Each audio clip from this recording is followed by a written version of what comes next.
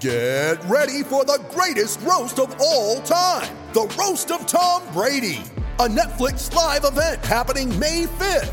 Hosted by Kevin Hart, the 7-time world champion gets his cleats held to the fire by famous friends and frenemies on an unforgettable night where everything is fair game. Tune in on May 5th at 5 p.m. Pacific time for the Roast of Tom Brady, live only on Netflix.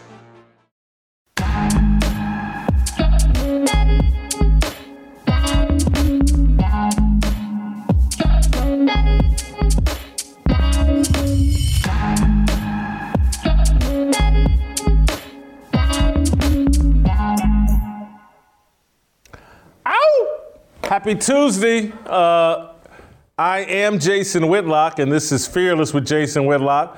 Thank you for joining me. Awesome show today. We'll be joined by Royce White, Shamika Michelle, and the smartest man on the show, Delano Squires.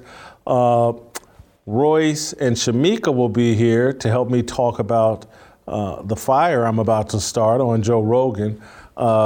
Delano will be here to talk about the column he's written today in reaction to the latest bit of BLM being in the news cycle. Uncle Jimmy will help us close the show out with a review of the show and help me do an approval rating on Joe Rogan. But let's get this party started. Journalists should be Joe Rogan's most passionate defenders. His massive podcast following is built on asking questions. Rogan is an interviewer, not an opinionist. He's Bob Lee, not Skip Bayless. Do we even remember Bob Lee, the longtime ESPN broadcaster? Lee joined the sports network 3 days after its 1979 launch and was its signature on-air journalist until 2019. Lee retired. ESPN abandoned his signature show, Outside the Lines, which was sports television's version of Nightline. Joe Rogan's success proves that journalism still makes good business sense. The presentation of information can still drive an audience. Information doesn't need to be dressed up with bombast and snark. Joe Rogan should be a hero. Instead, he's being turned into a pariah. His 3-hour interviews with doctors who question the prevailing COVID narratives are being framed as an existential threat to our democracy and health. Rogan's interviews are so dangerous that Pulitzer Prize-winning New York Times reporter Nicole Hannah-Jones accused Rogan of being racist. In a since-deleted tweet, Hannah-Jones alleged that Rogan's popularity is due to America's comfort with racism. Hannah-Jones shared a compilation video of Rogan using the N-word. There's no context to the video. We don't know how Rogan used the word. For some people, context does not matter. Rogan is white. He used the N-word. He's racist. I've watched Rogan's interviews with Dr. Robert Malone and Dr. Peter McCullough. Malone and McCullough offered COVID opinions that contradict the official government-approved narrative. I've seen a half dozen other Rogan interviews. His interviews don't strike me as particularly dangerous. I've heard nothing racist from Rogan. He's a comedian who likes to use drugs. It wouldn't surprise me if he's cracked jokes that could be deemed bigoted. In pursuit of laughs, comedians push the envelope. From Dave Chappelle to Red Fox to Andrew Dice Clay to Paul Mooney, comedians use racial stereotypes to make audiences laugh. Now we're using accusations of racism to silence people who ask the wrong questions or interview the wrong people. Nicole Hannah-Jones, the New York Times, Big Pharma, and Big Tech are determined to smear Joe Rogan with the same brush that smeared Alex Jones and Donald Trump. Most people believe Jones and Trump deserve to be smeared and deplatformed. The same is true of black nationalist Louis Farrakhan. But where does the censorship stop? Joe Rogan is a bigot? Is Bill Maher next? Dave Chappelle, he's transphobic. When they're done deplatforming and demonizing comedians, Christian ministers will be next. It's already happening. Ministers are afraid to preach biblical truth. Their goal now is to be inclusive. In a healthy, free society, journalists, comedians, and ministers should feel liberated to explore and discuss uncomfortable truths. Newspapers, comedic stages, and pulpits were sacred grounds for truth-telling.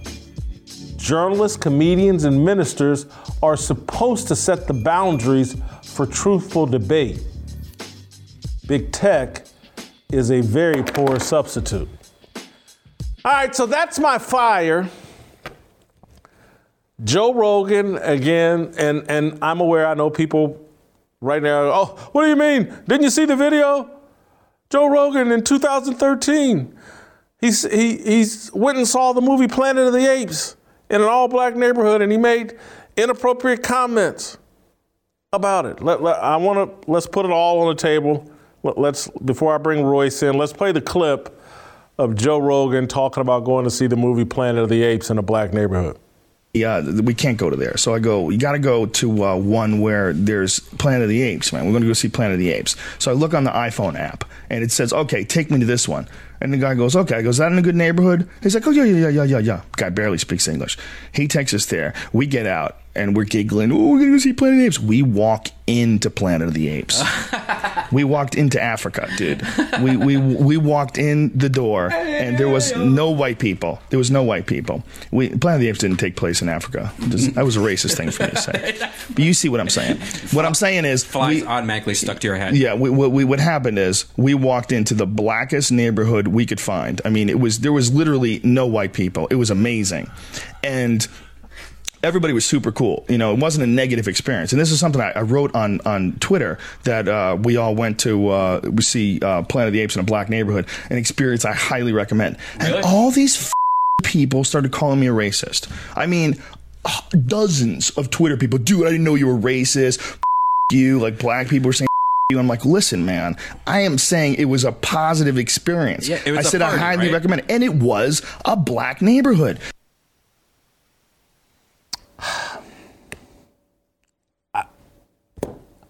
I don't care. I mean, I really don't. Anybody that knows anything about comedians, and particularly these Hollywood comedian crowd that love drugs and getting all kinds of inappropriate conversations and say all kinds of inappropriate things, black, white, whatever, if they're a comedian and they're in search of being funny and they're talking amongst their friends and themselves, they say all kinds of inappropriate things. I could care less, because I've said all kinds of inappropriate things about black people, about white people, about Asian people, about Latino people. I've done it all. Joe Rogan says today's Tuesday. It doesn't matter if he cracked an inappropriate Planet of the Apes jokes. It's still a fact. Today's Tuesday. But this is the society that we've created. This is the new, if someone says something that corporate media, big pharma, big tech doesn't want heard, we're going to smear them as racist, and therefore, once you put that label on them, Hannah Nicole Jones does it for you, or whomever Nicole Hannah Jones, whoever the hell you've hired to smear that person, you put that label on them, and now you can ignore anything else that they say. If someone was to jump out and say, hey, look, there's a bus that's going to hit you if you cross that street, you got to ignore it because, Nicole Hannah Jones says that he's racist. He used the N-word. Go ahead and step out on that street and get hit by that bus because that person's racist. Anything they say is untrue because they've said something non-PC in their past. I'm so over this, but this is where we're at in society. And, you know, I'll be canceled, or they've been trying to cancel me forever. And it's in order to survive in corporate media, you got to play that game and make sure you say all the right things. But let's roll out to Minneapolis, bring in my man Royce White. Royce, we'll start here. What should we think of Joe Rogan? Is he an existential threat? Is his COVID misinformation a threat to the existence of this society? Good to be back with you, Jason. Look, shout out to Joe Rogan, man. You know, he's right in the crosshairs of the enemy. And that's exactly where we should all strive to be in this day and age. We should all be so lucky, to be honest. Look, Joe Rogan's an American institution at this point, and deservedly so. He has stood in the breach when the establishment has tried to constrain power and censor the truth. And, you know, we all owe him a huge thank you for that. Right. And that's probably the understatement of the century. What Joe Rogan has done for society is really unquantifiable, in my opinion. OK, now, if I had been there in that situation, or if I knew Joe personally, I probably would have checked him on that comment and kept it moving. And I think we should be able to do that. I would expect the same from Joe if I made a comment about white people or Irish people or Italians or people who come from Boston that he thought was over the line. And that's okay. We should be able to do that and move on. However, I don't think that Joe Rogan is a racist by any means. I don't think that Joe Rogan is a malicious guy. In fact, I'm a huge fan of Joe Rogan's podcast, and I like Joe. I like Joe a lot. This isn't about Joe Rogan being racist. This isn't about the establishment trying to protect Black people from racist voices. This is about Joe Rogan having bucked the establishment, okay, having gone against the establishment, and on many occasions caught them with their pants down. First, it was with Alex Jones, then more recently with this entire ivermectin scandal that they pulled, a couple months ago, and most recently with Spotify and the whole fight with Neil Young that he won, right? So Joe Rogan has taken the establishment to the mat, and he's winning, more times than not. And honestly, this is what we're going to continue to see now. We're going to continue to see an establishment try and go back in people's past, find a smoking gun of racism, claim that they're doing it on behalf of Black people, when really they just want to hang it over somebody like Joe Rogan and Spotify's head to get them to bow at the altar of intersectionality in the church of LGBTQ. I actually find that offensive. What Joe said isn't really dangerous to me at all. What racism is like, if you don't vote for me, you're not Black. Joe Biden. I tend to agree with you, or not even tend, I agree with you. I guess I should say I'm a little concerned that Joe Rogan and Spotify are going to fall here.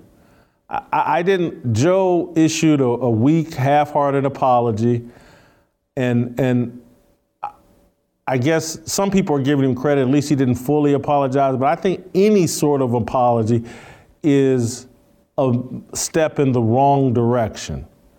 And so I tend to think, because now they're putting some kind of advisory on his podcast that, and it's I sit and think of all the things that we are allowed to say in this society that because again, most people never hear a full Joe Rogan podcast. Most people, the overwhelming majority of Americans don't even know who Joe Rogan is. And they certainly haven't heard these podcasts with these interviews. And we're acting like, oh my God, if he's not stopped, America can't exist. But we have popular music that spews far more negative information, far more promotion of things that are harmful than Dr. Malone or Dr. McCullough and whatever their opinions are about the vaccine. And no one cares. No one. Dr. Dre and Eminem and Snoop are about to do Halftime. Their music is far more pervasive and popular and says more dangerous stuff than anything heard in a Joe Rogan podcast, but they're the Super Bowl halftime show. I don't know. Royce, I'm just a little bit. I think Joe Rogan and Spotify are going to buckle here. It's too much money at stake. Nah, I'd say not. I think we're at another turning point within this small turning point. Like I said, Joe Rogan held the breach during a pivotal moment in this country's history and society's history. But we're at a midterm, right? And it would be, conveniently, we are at a midterm in the election cycle. I think that, I think what Spotify is doing is showing people how to be an institution in this day and age. And, if anything you could say about Joe, the one critique of Joe is that he's pretty down the middle, right? He's almost maybe a little too down the middle for the crisis that we're in, right? He's obviously seeing the corruption for himself now, especially with the ivermectin deal. But traditionally, he has kind of been down the middle and always done his best to conform in a way to YouTube or Google or whoever the powers that be are to be able to keep his platform. Now, he's put up more of a fight than a lot of mainstream people, but he's conformed a bit. He's not radical. And it's not by accident that they try and set the bar of radical at somebody who's more down the middle. And all of it is this attempt to basically create, a moral selectiveness that they get to determine, right? And you can talk about the rap music and those things are good examples for sure. But prime example is, let's look at the LGBTQ push down the throat. Okay, if it's a public health crisis for Joe Rogan to talk about ivermectin, which one does work, I took it myself, and even if it doesn't work as we believe it does in some circles, it certainly isn't dangerous as they try to put it out to be. So if that's a public health crisis, the HIV rate of homosexual black men in this country is 50%. Okay, you got a better chance of contracting HIV as a black homosexual male than you do of dying of COVID. So how is it okay for the Grammys to openly promote homosexuality amongst young black males like Lil Nas X? Is that not a public health crisis? Of course it's not, because we're all at the altar of intersectionality in the church of LGBTQ. Okay, so they get to say what's dangerous and what's not. And it's a farce. It's a scam, right? It's a three-card Monty. It's a classic. Because they're going to move on from Joe Rogan. Because it's like, for a minute, Dave Chappelle was in the crosshairs.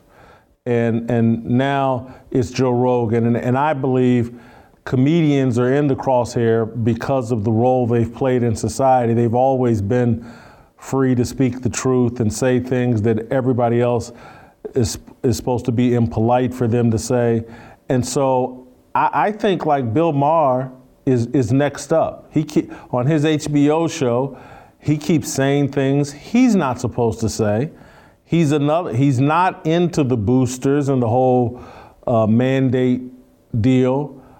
I think it's only a matter of time before Bill Maher is under a similar attack as Joe Rogan. They're going to keep clipping people. I mean, they're going to keep trying to. Now, Joe's in a unique position. I mean, Joe is one of the biggest media forces in human history. Bill Maher, not the same level. No disrespect to Bill. I think Bill has a great show. I like Bill, but he's not on Rogan's level. So Rogan's playing with a different hand. But the point is, they're going to keep trying to clip people, right? And I witnessed it firsthand. I was living in Canada playing professional ball there when Jordan Peterson's thing first hit the airwaves. And this is the new method.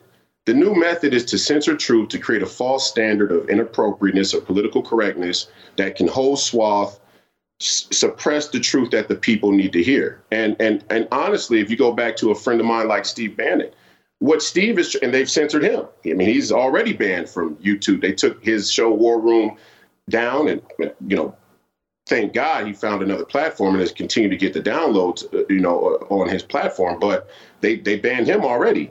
And what he has tried to do essentially, and this is an example of what they're trying to do, what he's tried to do is bridge the gap, okay, of a populace that continues to vote and purchase against its own interest. And he went against the Republican establishment first. And of course, he's called out the liberal globalist agenda. But I mean, Steve Bannon is not radical. right? There are some radical voices, and these guys aren't really that radical. So it's a huge indicator of how afraid the establishment is and how arrogant they are at controlling the narrative when they go after voices that are pretty straight down the middle. And we should all be fearful of that. What's happening to Rogan is making me reevaluate everybody. And so they had me convinced for the long, man, Alex Jones was probably one of the craziest people on the planet. But now that they have done this to Joe Rogan, I'm up for a new understanding of who Alex Jones is. Alex Jones, I gotta stop, because this one I take really offensive, right? And I'm not the biggest Alex Jones fan by any means, okay? Alex Jones has been right so many more times than he's been wrong. He's actually the first example of them trying to create this false bar of political incorrectness. You got to remember, you're painting Alex Jones as this far right-wing white supremacist. He came onto the scene going after George Bush and the Republican establishment. It's the most blatant three-card. It's the most troubling thing of our time is how easily the establishment has been able to demonize people who are actually fighting on behalf of the common people. And it's a liberal disease, no doubt. It's the strangest thing. I'm like, even me, I'm anti-Semitic, I'm transphobe, misogynist, homophobe, xenophobe, the whole nine. Fine. Let's just put that on the table. Call me those things. Are you going to talk about the $30 trillion that the Fed has stole from your great-great-grandchildren? And if you're not, the only question that we need to ask ourselves now going forward of these people, are you ignorant to it or are you in on it? Alex Jones is neither ignorant to it nor in on it because he's been in the crosshairs of every aggressive action on behalf of the establishment. Now, has he said some things I don't agree with? Absolutely. It's okay to not agree with everything somebody says. You've said some things I don't agree with, Jason. I love you to death. That's fine. We're becoming soft, and in our softness, we've allowed a very predatory enemy that sits above us with the sword of Damocles and tells us what we should think. And that's never how a free society was supposed to work. Well, and the last one on my list of just they never got me on board with the demonization of Trump. I mean, every rapper, everybody black was best friends with Trump until he became president, and then he became the worst person in the world and a member of the KKK, and it's almost like it's a badge of honor. If they do try to deplatform you or smear you at this point, it's probably a pretty good indication that you're actually standing on some level of truth. We should all be so lucky, right? We should all be so lucky to try and be deplatformed by a corrupt establishment. And many people still have these elitist pipe dreams that they want to become superstars in this society, in this culture. But you don't want to be an accepted, middle of the road, moderate, well-taken celebrity in this era. It's just an indicator that you're fake. Many of our politicians, our public figures, our athletes, our commentaries, all of them have opted for that to try and survive, this corrupt society. And who wants to do that? There's nothing glorious or honorable about that, in my opinion. Royce, I want to thank you for the time. Appreciate it. You've helped my understanding of this conversation. We'll talk to you later in the week. Shamika Michelle is going to join us next, but I want to tell you about our friends Keeps. For those of you who are getting older and feeling more sensitive about your hair, I have something great for you. Thanks for our new friends over at Keeps. Keeps has you covered. It's genius. Keeps offers doctor-recommended, clinically proven, research-backed treatments to stop hair loss and improve hair growth. Keeps physicians will help you select the right products and treatments for your specific condition and hair goals. All Keeps treatment plans are delivered straight to your door at about half the cost of a traditional pharmacy. With Keeps, you get quality, expert care without visiting a doctor's office or pharmacy. Whether you're looking to prevent hair loss, stimulate hair growth, or just take better care of your hair, you have Keeps has you covered. Hair loss stops with Keeps. To get 50% off your first order, go to keeps.com/fearless. That's Keeps, KEEPS.com/fearless.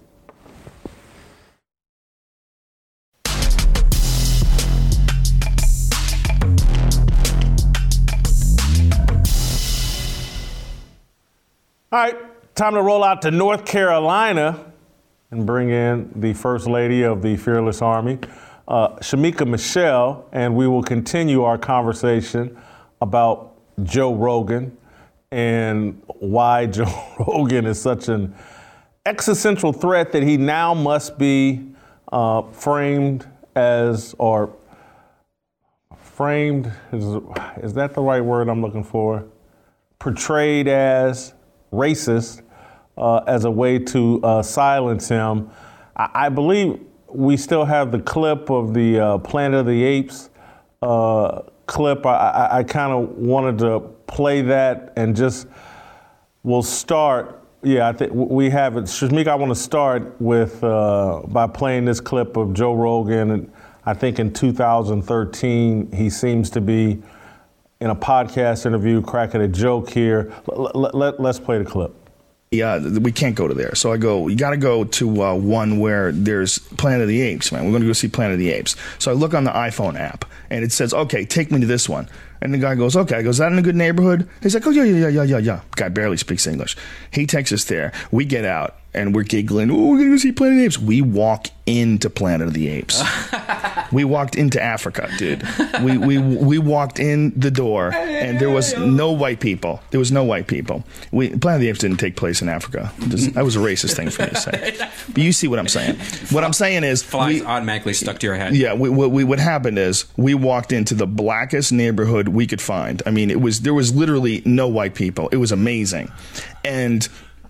everybody was super cool. You know, it wasn't a negative experience. And this is something I wrote on Twitter, that we all went to see Planet of the Apes in a black neighborhood, an experience I highly recommend. Really? And all these people started calling me a racist. I mean, dozens of Twitter people, dude, I didn't know you were racist.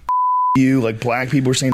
I'm like, listen, man, I am saying it was a positive experience. Yeah, it was I said party, I highly recommend it. And it was a black neighborhood.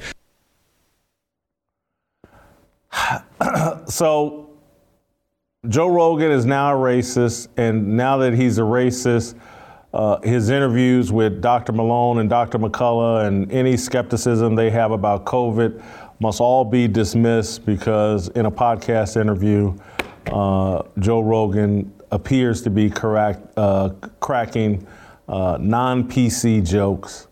Shamika, help me understand. What should we think about Joe Rogan? For one, I want black people to stop acting like we've cornered the market on apes. That's one of the things that really bothers me. I had the opportunity before Dick Gregory passed to assist him in one of his shows. He asked for some volunteers to come on stage. I was one of them. And he had us to open this massive poster of an ape. And he said, when it comes to black people and white people, who has the smallest lips? Whose lips resemble this ape? And it wasn't ours. Ours are not the smallest lips. He said, now, when it comes to black people and white people, who has the most hair on their body? It wasn't us. He said, I want black people to stop acting like anytime somebody mentions the ape or says anything, that we have to take ownership of it. That actually freed me a lot, because anytime we hear someone say anything about an ape or a gorilla or a monkey, we just automatically take that and we're so, disgusted by it or so upset by it that it really hurts our feelings. Whatever Joe Rogan meant by that, I assume that he meant because it was black. I don't care. He's a comedian. As you said, they say insulting things all the time. And we have to be strong enough to know I don't look like an ape. It doesn't bother me. It's funny. Sometimes I'll say, my mother-in-law used to always say, stop acting like an untamed gorilla. I say that a lot now myself, just from hearing her say it for over 20 years. It doesn't bother me. And the fact that now, years later, we want to say he's a racist and we want to now discredit his interviews because of it, it just seems very disingenuous. Why wasn't he canceled in 2013? Why was he allowed to sign a $100 million contract with Spotify if he was so racist? Now, because he's actually doing something against the mainstream media or the narrative that Big Pharma wants to push, that's all we have is that he's racist. It's very disingenuous, and I don't buy it. It's one of those deals where we are allowing ourselves to be used constantly by corporate media, by the left, by whomever. We are our emotions, and oh my God, you've offended Black people, and therefore you must deplatform, censor, walk away, cancel this person, X, Y, and Z, for things that have nothing to do with Black people, because they're upset with Joe Rogan, not over his Planet of the Apes joke. They're upset with him because he interviewed some doctors who disagree with the corporate approved narrative on COVID. And so it's like, okay, we got our trusty Black people here. We're mad with Joe Rogan about COVID. We're going to use Black people to silence him and to scare off anybody else who may disagree with our COVID narrative. Because what they're basically saying, because this is why I handle all these situations the same way, is I've said so many inappropriate things, so many, throughout my life. I'll probably say some more today, later in private, but I certainly in my past have cracked jokes and have said things that don't cast me in a great light. And most people are like that. I know that everybody gets on social media and pretends like they're these perfect people and everything that comes out of their mouth has been perfectly approved. It's just not the case. Everybody knows, like, man, if they went and hunted through everything I've said over the course of, they can find people that will say, man, Whitlock said X, Y, or Z, or Shamika said X, Y, or Z. And so it's any other podcaster out there, they're basically saying, don't you interview these doctors that disagree with our COVID narrative, because we will go through your past and find the 1, 2, or 3 things you've done that in retrospect are horrible, and we will smear you. And most people don't want to take that risk. Joe Rogan, I think, is married. I think he has kids. Who wants to put their family through what Joe Rogan's experienced? And I know he's made a lot of money, and that eases the pain, but who wants their reputation smeared in this way just for interviewing people? And then to know that corporate media, big tech, social media will at some point cast you as this racist, evil person. Most people can't survive that kind of scrutiny, and so they'll just go along to get along, and they'll never question anything. And I just want to say to Black people, it's like, when are we going to stop and stop them from using us this way? It's like, in order to halt the truth, let's just call something racist, and then the truth just has to stop. And why are we allowing ourselves to be the tactic that stops people from exploring the truth? We always allow them to pull on our heartstrings, and they know that it works. That's why they're using racism when they talk about voter suppression. There is nothing. We are not oppressed. We can get ID. We can go to the polls and get to the polls. We don't need them passing out fried chicken and water bottles in long voting lines. If you're going to be hungry, bring you a PB&J from home. Like, these things are what we allow them to do, and it's worked year after year after year, which is why they keep doing it. When it comes to anybody that said something 5-10 years ago, I know that I'm not perfect. As you said, I've said some things and I refuse to apologize. I'm not even apologizing for something I said last week. If my intentions were pure, I'm not going to allow somebody to make me think that they weren't. And with Joe Rogan, he addressed them calling him racist even then. So I don't even feel like his intentions, he had poor intentions or he meant for it to be racist. He addressed it at the time. Now, I can understand, again, why Black people felt like it's racist, because we get very emotional. This is why we went on a whole campaign to get a woman off a syrup bottle, and the company is still selling the same pancake mix and syrup, just with a different name. If it wasn't selling, they would have pulled it off the shelf by now. No one cares. We get played time and time again, and we allow them to play us. And when it comes to Joe Rogan and this whole misinformation, I'm getting sick of people calling it misinformation simply because it's not mainstream narrative. I just lost someone yesterday.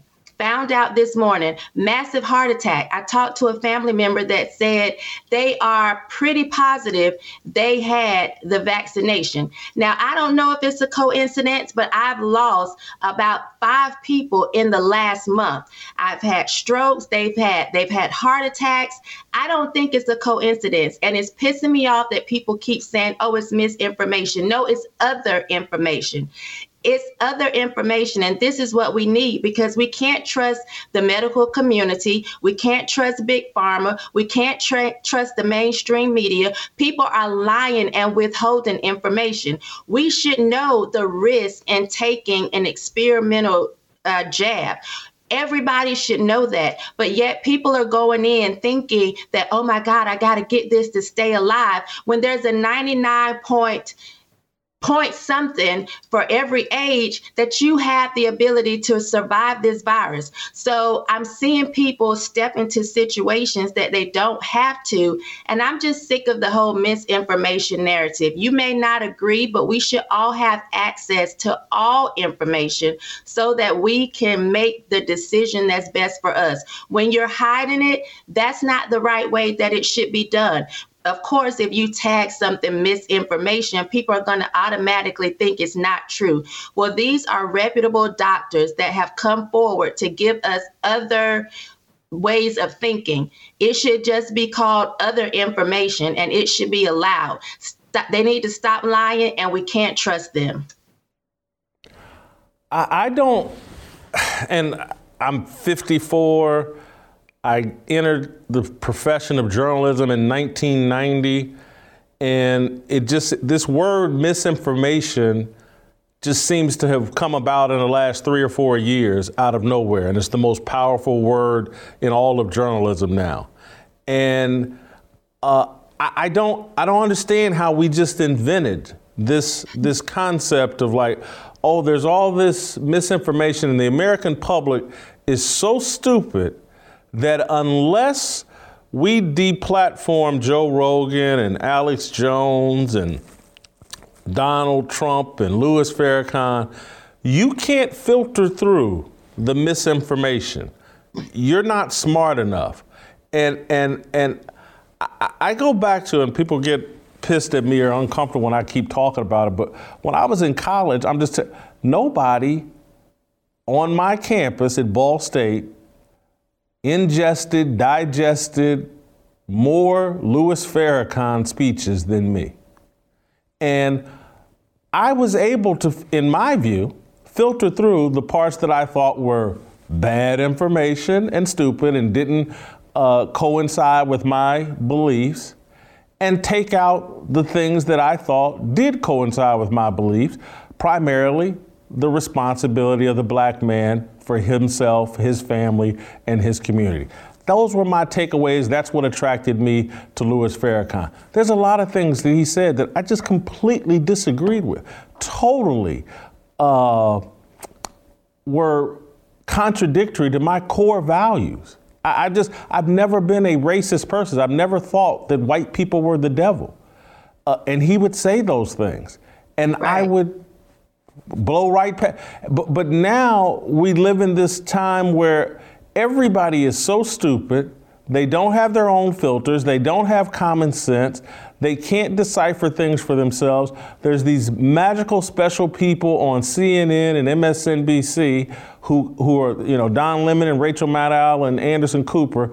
They're the three smartest people in the world. And unless they say it, it's not trustworthy information. The shit is, excuse me, it's driving me crazy. And my larger point today, Shamika, is just that journalists, comedians, and ministers are supposed to be the gatekeepers of the truth. Mm-hmm. They're supposed to be legalized to say things that are uncomfortable, and we're taking that away from them. And big tech, the social media apps, those are actually the discerners of truth and the arbiters of truth. And it just seems crazy. And we keep having this show and keep talking about it because I guess we're trying to wake people up, shake people up to a greater reality. But this issue seems most acute with us as Black people. For sure. Because of this little tactic of calling everything racist. And then once it's deemed racist, again, let's say Joe Rogan is a racist. If he's a racist and said today is Tuesday, that's still a fact that I got to deal with. I can't, just because he's a racist doesn't make today Wednesday. Exactly. We were always taught to eat the meat and spit out the bones. Or I would hear people say, don't throw the baby out with the bathwater. You take what you need to take from it and leave the rest. And if you can't do that, that's not you. I shouldn't be censored because somebody else doesn't have the ability to filter through to see what's real and what's not.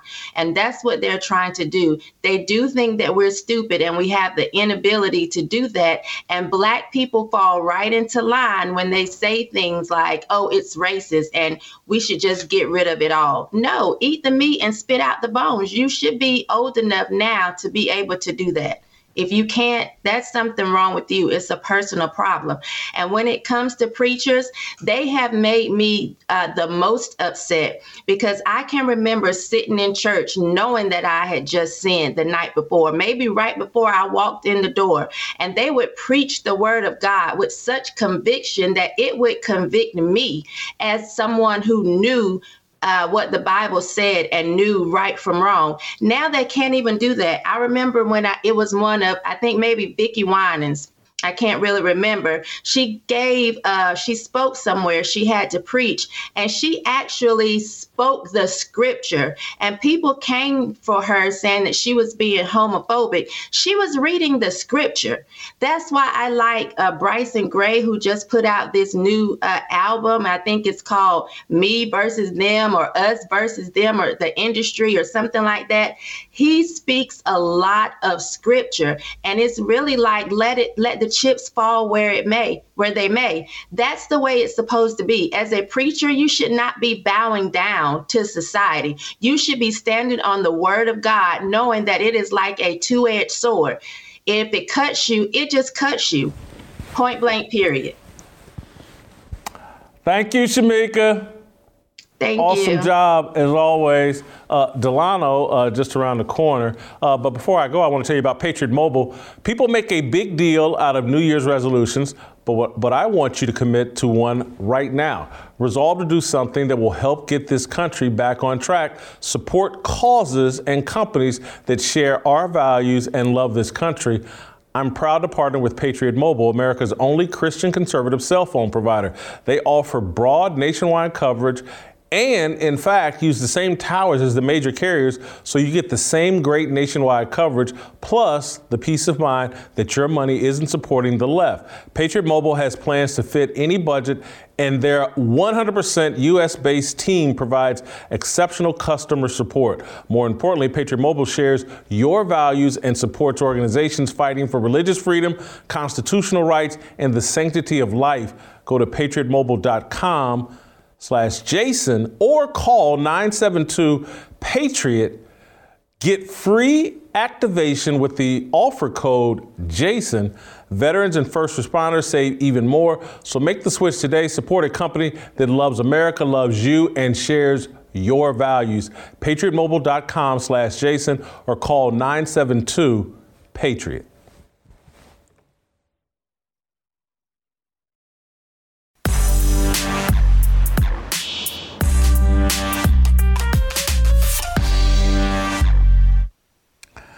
All right, welcome back. Time to roll out to D.C. and bring in the smartest man on the show, Delano Squires. Delano has written another column today, this time about Black Lives Matters and BLM still finding ways to mishandle funds or spend funds. They're back in the news again about $60 million worth of, I think, misappropriate, or who knows what. I'll let Delano explain. Delano, BLM back in the news again. How come? So first of all, Jason, I just want to say glad to have you back. I'm glad you're looking healthy and rested. So, ready to get back at it. So BLM's been in the news, I think, because some reports have come out of how they have handled over $60 million in donations, and particularly their purchase of, I believe it was a 10,000 square foot mansion in Canada, which is linked to, I guess, the wife or spouse or partner of Patrisse Cullors, one of the co-founders of BLM. So in my article, I lead with that, and I said, this is the reason that, their name is coming back up in the media. And I acknowledge that their fiscal mismanagement makes for good, social media fodder. But my article really is focused on something different. Because to me, the biggest takeaway from BLM and both their rise and fall over the last couple of years is what it says about us and our society and our culture and our leaders and the citizens of this country. And if I had to just put it, straightforwardly, is we allowed BLM and the radical activists that started it to play on our emotions, and they took advantage of a weak leadership class and a gullible populace, for the most part, to enact their own radical agenda and transform our society. And to me, it's important when you realize that you have a weakness, right? When your body is being attacked by an autoimmune disease, it's important to identify that and to get the proper treatment so that it doesn't happen again. And when I look at BLM, and in the column, I talked about Colin Kaepernick because to me, he is probably the single person who sort of has, introduced some of the themes of social justice and racial justice into the mainstream. And when you look at how the media treated Kaepernick and BLM, what you see is a consistent pattern, which is journalists abandoning their responsibilities to ask questions, to probe, to challenge in favor of being advocates of people. And they were advocates of people, who advanced an ideology that the journalists either didn't know, didn't understand, or didn't want to know. So to me, when you say that you attach yourself to a movement, the first question you should ask yourself is, well, where is this movement going? And in Colin Kaepernick's case, his final destination, or one of his final destinations, was a call for the full abolition of police and prisons. And in BLM's case, they use the ignorance, the incuriousness of our media class to advance their real priorities, which are, LGBT advocacy, the abolition of police, and making money. You started out mentioning the rise and the fall of BLM. I'm not sure if there's actually been a fall. I think there's been a rise, and now we've just been reading stories about how they split up the spoils of what they pulled off. And I think that there are those of us at the beginning that thought, man, this is some BS, and we still think that. But then I think there's a bunch of people that see, and I'm not even talking about hardcore BLM supporters. I'm talking about black people in corporate America who think that, man, this BLM thing was a great success. Look, Malika Andrews is hosting that show on ESPN, and Joe Biden is saying he's going to hire a black female Supreme Court justice, and there's all these little jobs people are pointing to. Look how it advanced my career, and my company has a whole diversity wing now set up, diversity and inclusion, and blah. And so I think they see BLM as a huge success story that has benefited many of them individually, and has a lasting impact within corporate America. Everybody has a diversity department that employs, half dozen, a dozen people, and everybody's got a little extra layer of bureaucracy within their corporation that is manned by someone of color, preferably African American, is the preferred color, and they see it as this great success story. So, Jason, I think you bring up an excellent point, but our 2 points I don't think are incompatible. So I'll say it this way. When I say the fall of BLM, I mean, BLM was on the lips of every Democratic politician, every institution, corporations, big tech, all the sports leagues. Their logo was sort of emblazoned on NBA courts and on, baseball diamonds. The Joe Biden and Kamala Harris, when they were running, for office, said that, that they're going to meet with BLM, and they made all these promises. But as soon as the election took place, they just fell off the radar completely from all of the people who had been advocating for them. And around that time, I was listening to, a lecture by a former KGB spy, a gentleman named Yuri Bezmenov, who I think I've mentioned before. And he said one of the things that happens in any revolutionary movement is that some of these entities, the people who push radicalism, who are used by the leaders of these movements, once the revolution or the revolutionaries take office, right? So think of your Fidel Castros. Once they take office, the people who helped them get there, the radicals who helped them get there, are lined up and shot. Now, he was talking about, in a number of different countries back in, mid-20th century. Obviously, we don't do that here in America, but what you see is once the people who want to use the radicals and the activists took power, the activists were basically shooed away. Their calls weren't being answered anymore, and they just lost all of the cultural capital that they had gained, really in between, let's call it June of 2020 and December of 2020. Once the Biden administration came into office, again, I just saw a lot less of Patrisse Cullors and Alicia Garza on TV, and I saw fewer BLM logos, in stadiums, and fewer people talking about them. But you bring up an excellent point, which is a lot of sort of the members of our ruling class. You talked about, journalists and athletes and entertainers and corporate, folks were able to use BLM, use the guilt that many white liberals had about things that have happened both in our country's long history and then obviously with George Floyd, to advance their own agenda. And part of my contention is that many of us, both in the leadership class and everyday citizens, got suckered by BLM. And I was actually saying this to one of my good friends who, in the summer of 2020, while cities were burning, right, while he was still feeling certain emotions around George Floyd's murder, one of his responses in our group chat was, yeah, burn it down, right? Burn it all down. Now, I know he didn't really believe this because he's married, he's got a wife, he's got kids, and I know he would hate to see someone do that to his own property. But he was speaking out of his emotions, which he would later admit.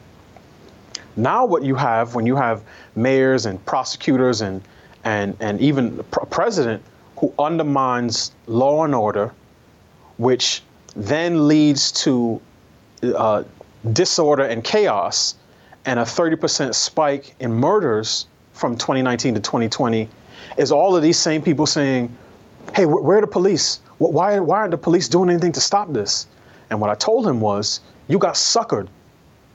You let people use your emotions. They're playing chess, you're playing checkers. They suckered you into advancing their agenda, and now they are rich, our cities are more dangerous, and a lot more black lives have been lost. All of that is true. The only thing, and I don't know if I'm addressing this directly or if I'm a little bit off point, but earlier this morning I was reading some article on RollingStone.com, Rolling Stone magazine, and off to the right a video started playing, and it was somebody interviewing Ta-Nehisi Coates, who to me is one of these early revolutionary radicals or whatever, and I clicked to turn the sound up to see what he was talking about, and he was basically talking about some series or TV something that Showtime or HBO had financed, that he and 2 or 3 of his friends had concocted, and I saw the interview and what was taking place, and I was just like, this is what this has always been about, elevating Ta-Nehisi Coates and these radicals that allegedly America is racist, except when it's benefiting them. And now that, they're in power and they're getting the documentaries and TV shows they want produced, now, they're off the front lines calling for, and they want peace in the streets or whatever because they've acquired their power and they bought their homes in the predominantly white neighborhoods, and they just want law and order to be restored. And so I guess I think there's a small handful of people that were suckered, and then I think there's a great vast majority of people that I think knew what this was about from the word go and just wanted to enrich themselves and improve their situation within their company as best they could. And now, Black Lives Matters has just rebranded. It's still the same thing, but instead now they call it, in the NFL, they call it Inspire Change instead of Black Lives Matter. And it's almost like from The Wire, it's the same dope, they just put it in a different package and call it a different name, and the dope fiends don't even know the difference, that it's still just the same dope. So there's a couple points I want to take. One, I'll start with the last one first.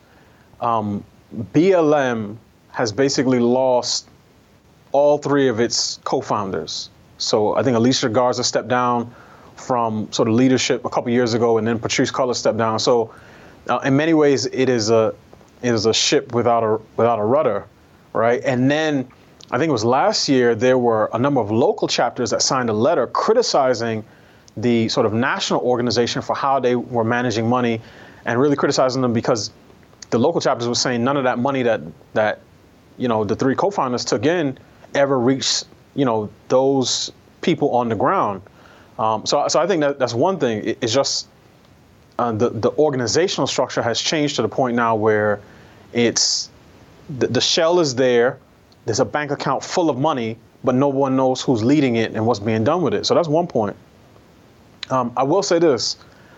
I have talked about on this show before the symbiotic relationship between black liberals who are seeking empathy for injustices that they never endured, and white liberals who are seeking absolution for sins that they've never committed. But there's a third group there, and that's the masses, the rest of us. And they have a parasitic relationship with us, and particularly with the black community. So they will see the brutalized body of a black man. And particularly, they love the ones that are brutalized at the hands of a white police officer or even a white vigilante. And they will use that to advance their agenda. So yes, I agree that there's a small number of people who got rich and became much more prominent in the wake of George Floyd's death. The irony is, I would say the first person on that list, and particularly right after he died, was a white woman, was Robin DiAngelo, right? No one ate better off of George Floyd's death than Robin DiAngelo in the early periods. Ibram Kendi, I would say, eclipsed her eventually because I think the market corrected itself and realized that a white woman who's benefiting from the death of a black man is just not a good look. So Kendi sort of rose in prominence. Nicole Hannah-Jones was there with him, and a couple other, Coates has sort of been around, not as prominent in recent years. But the other thing, and I would disagree with you here, I would say a good number of people, and particularly people in the black community, did get suckered. Jason, how often have you heard people say, particularly, let's say, 6 to 9 months after George Floyd was killed, right? People would say this, well, I'm not into the organization Black Lives Matter. I support the movement.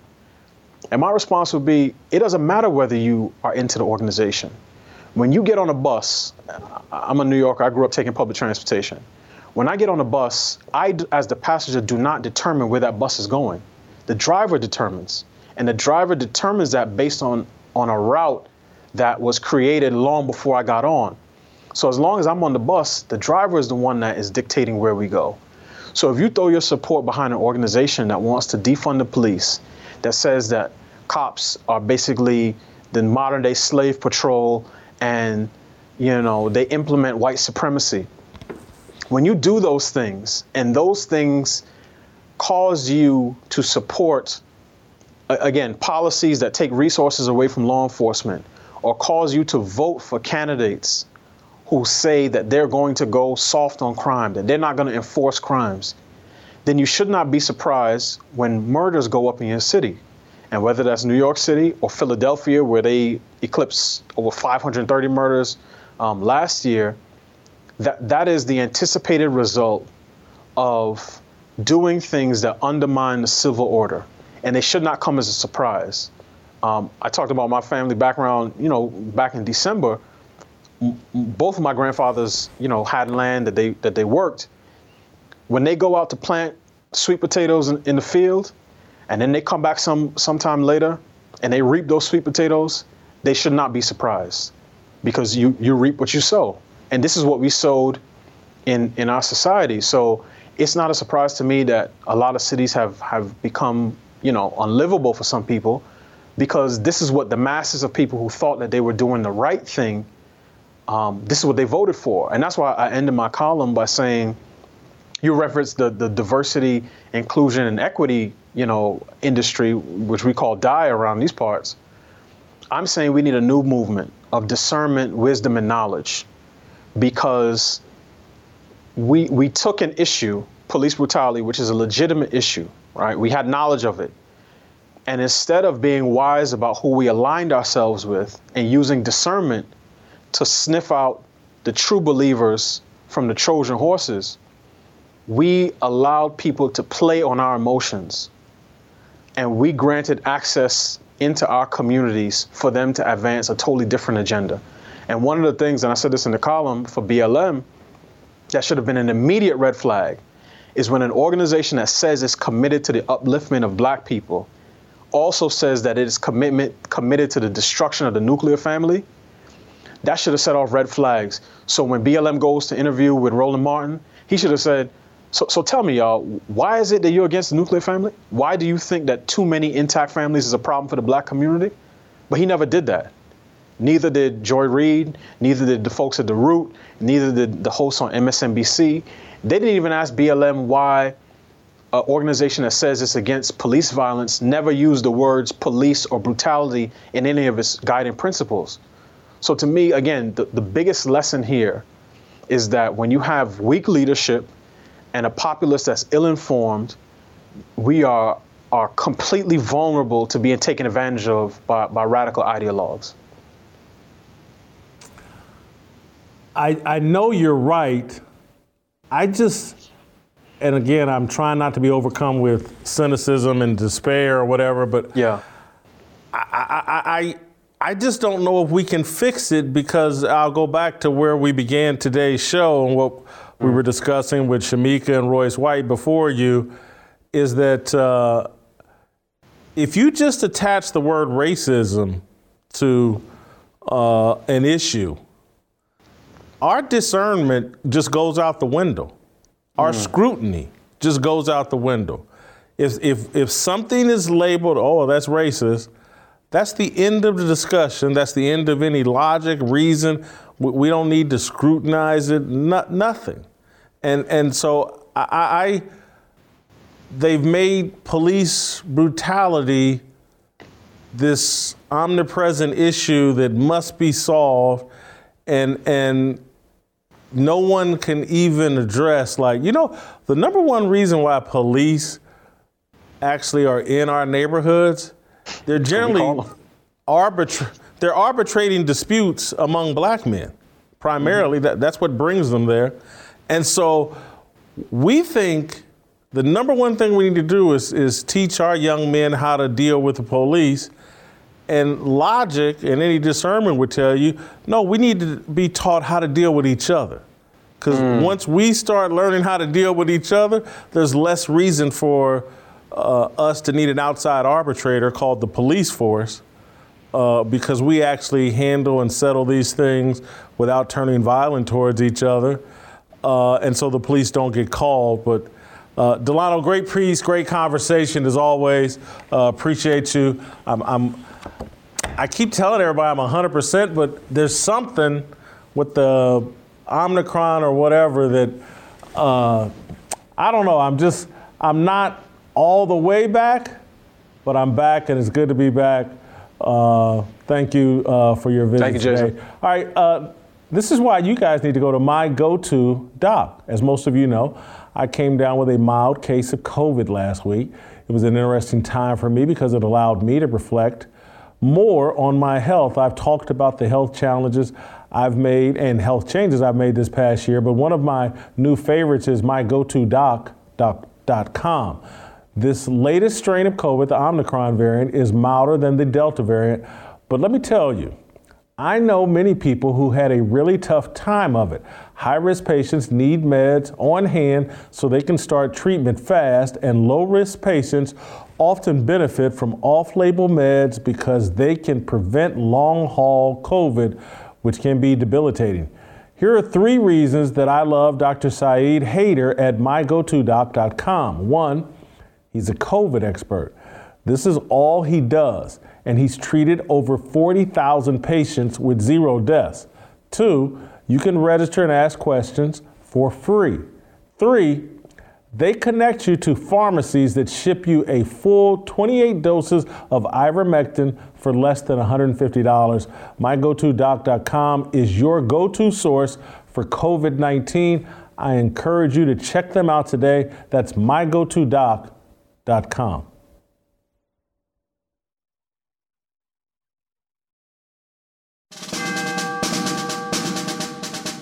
We must exist in a state of man glorious, as we are protected by the red, the white, and the blue. But remember, the mind is the key. The fearless soldier pledges to place God first and foremost in his everyday endeavors of life. We, the fearless army, are one nation under God, indivisible, with freedom and a belief in the American dream.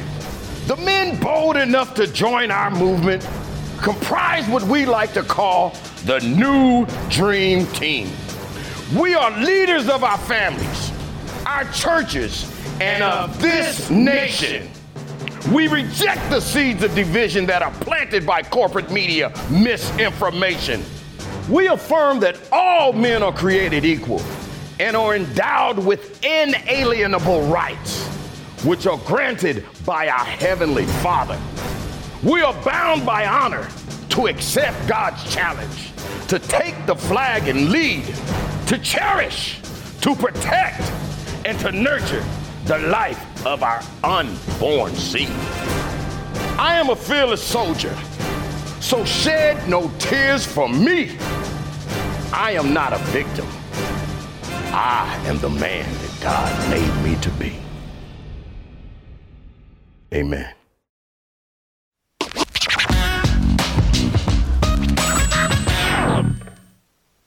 All right, welcome back. Time for my favorite part of the show. Because I'm here.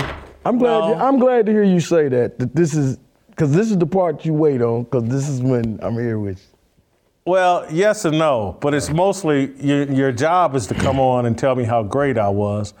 I'm always disappointed. You somehow figure out a way not to tell me how great I was, but every day is a new opportunity. I was phenomenal today, Jim, and the floor, I'll let you follow in off that comment. Jason Whitlock was tremendous today. Jason Whitlock was tremendous today, especially if you saw him on Instagram Live this morning in the makeup room. Oh, you like that with me and Tiffany on Instagram? Yeah. Okay, I need to know how much of that story was true.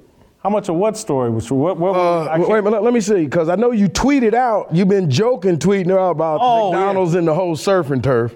You went down a whole, what's your favorite fast food? What do you think? You went down that whole thing with her. And then I heard you say, no, hold on, I'm sorry, did I hear you say this correctly? I ain't had no fast food since Uncle Jimmy got sick, August 17th. When you came down with COVID, I gave up fast food. And I haven't, but this damn McDonald's surf and turf is haunting me. Well, it's the double cheeseburger and the filet of fish sandwich combined. That's R. Kelly and Jay-Z, the best of both worlds. I'm just sorry. And I know you're not supposed to say that. R. Kelly's in jail, but that is terrible. Go ahead, keep on talking. I'm listening. Go ahead. I'm listening. If you got one of them surf and turfs, we got problems. Hey, go ahead. Is that a surf and turf? No, that's just a little, Go ahead, keep on talking. You just keep on talking. Yeah, that's the little surf and turf right there. Go ahead. Hold on. If you got the surf and turf, I'd literally, hold on. Wait a minute, Jason, can we finish this? Here it is. This is it right here. That's the surf and turf? That's my surf and turf, but don't touch it. Come on, man. Keep on with the segment. What was we talking about? Oh, my God. Jason, will you keep on what we was talking about? Lord, you messing this whole segment up. We supposed to be, Jason, come on, man. What was you saying, bro? Come on. Oh. Listen, remember you said August 7th. Jason, put it down. Jason, come on, man. Jason, you better than this, man. Tiffany! Jason, come. Jason, don't do it, man. Don't trade places for what I've been through, Mr. Seeley. Go ahead, Moot. No. Jason, will you? Oh, the double cheeseburger. Jason, come on, man. You're doing too much, man.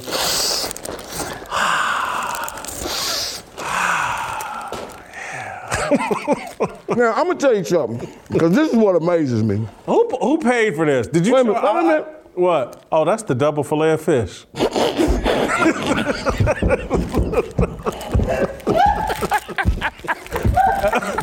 That's the double filet of fish right there, bro.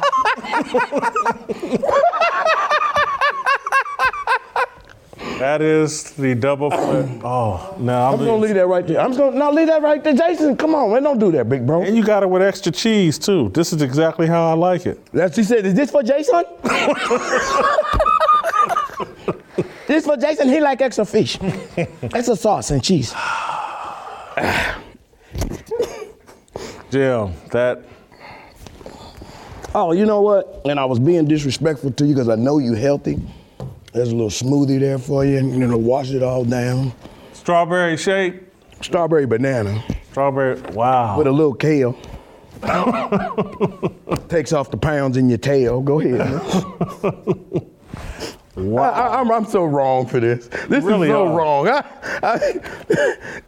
Double filet of fish sandwich, double cheeseburger, the surf and turf. Was that a large order of fries? Medium order of fries? Hold on. Wait just a second. Yes, that's a large order. still warm. Hell, they just delivered it. What you talking about? It's still warm. I hope that McDonald's appreciates this free hour, but this is authentic.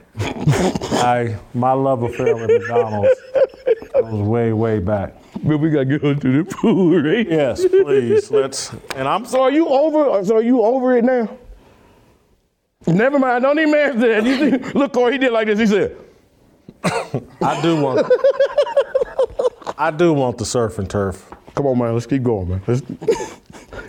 Let's give the approval rating on the new surf and turf. Let's give the approval rating on Joe Rogan. You know what? I got to be honest with you. I'm very proud of myself because I really do miss the double filet of fish sandwich. I'm going to tell you something. And I miss the double cheese. I'm proud of you, too. Because if you did the exact same thing to me and you lined up 4 fat women like that, I can't guarantee you I wouldn't have jumped into them. So come on, man. You better man than me. Yeah. Let's go to Joe Rogan, our approval rating of Joe Rogan. Job performance. I've marked him down a couple points just because he's issued a somewhat of an apology, but I gave him a 23 in job performance.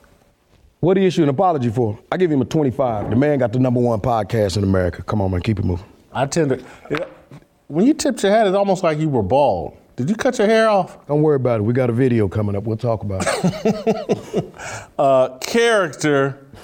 I don't like the apology, so 16 as it relates to character for Joe Rogan. I give him a 23. I ain't got a problem with none of the characters I see Joe Rogan playing, man.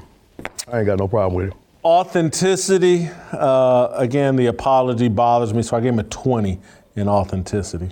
First of all, I give him a 25. He is what he is. And what he is, he's one of the few people, Jason, that has actually questioned the establishment. He ain't challenged them. He just presented questions. And this is becoming, truthfully, man, we're living in a society now. It used to be you couldn't challenge authority. But now you can't even question authority. You know, folks is getting all upset about this comment about the Planet of the Apes. Man, let me tell you something, man. As a black man, and I'm going to say this in front of everybody. Hey, man, I said years ago, my mother-in-law looked just like a silverback. And nobody ever agreed with me. So go ahead, man. What's a silverback? I'll show you a picture of my ex-mama-in-law and you'll see. The silverback is that one that got the hair that come out like this.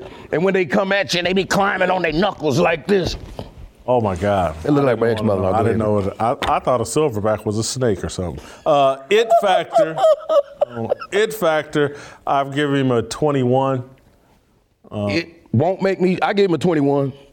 I gave him a 20. What did I give him? What did I give him? I gave him a 21. Okay. Hey, man, it won't make me stop watching Fear Factor. Won't make me stop watching UFC. And it ain't gonna make me stop listening to his podcast. You know why? Because my grandmama told me, it's not what they call you, baby. It's what you answer to. That mess don't bother me, man. I got bigger problems in my life as a black man. I tend to agree. I've got him at 80 overall, a smoke show. You got him blazing hot, 94. How much did he sell that podcast for, big bro? $1 million. How much you want to sell yours for? All right, then, rest my case. That's a good star to want to follow, ain't it? I'll take a fillet of fish. Don't do it, big bro. Jason. I should have just a bite. Jason, no, don't. Like they said in Color Purple, don't do it, Mr. Seeley. Don't trade places for what I done been through. You've come too far, Jason, to let a little fillet of fish, a little turf and surf throw you away. All right, that's tomorrow. We'll see you tomorrow.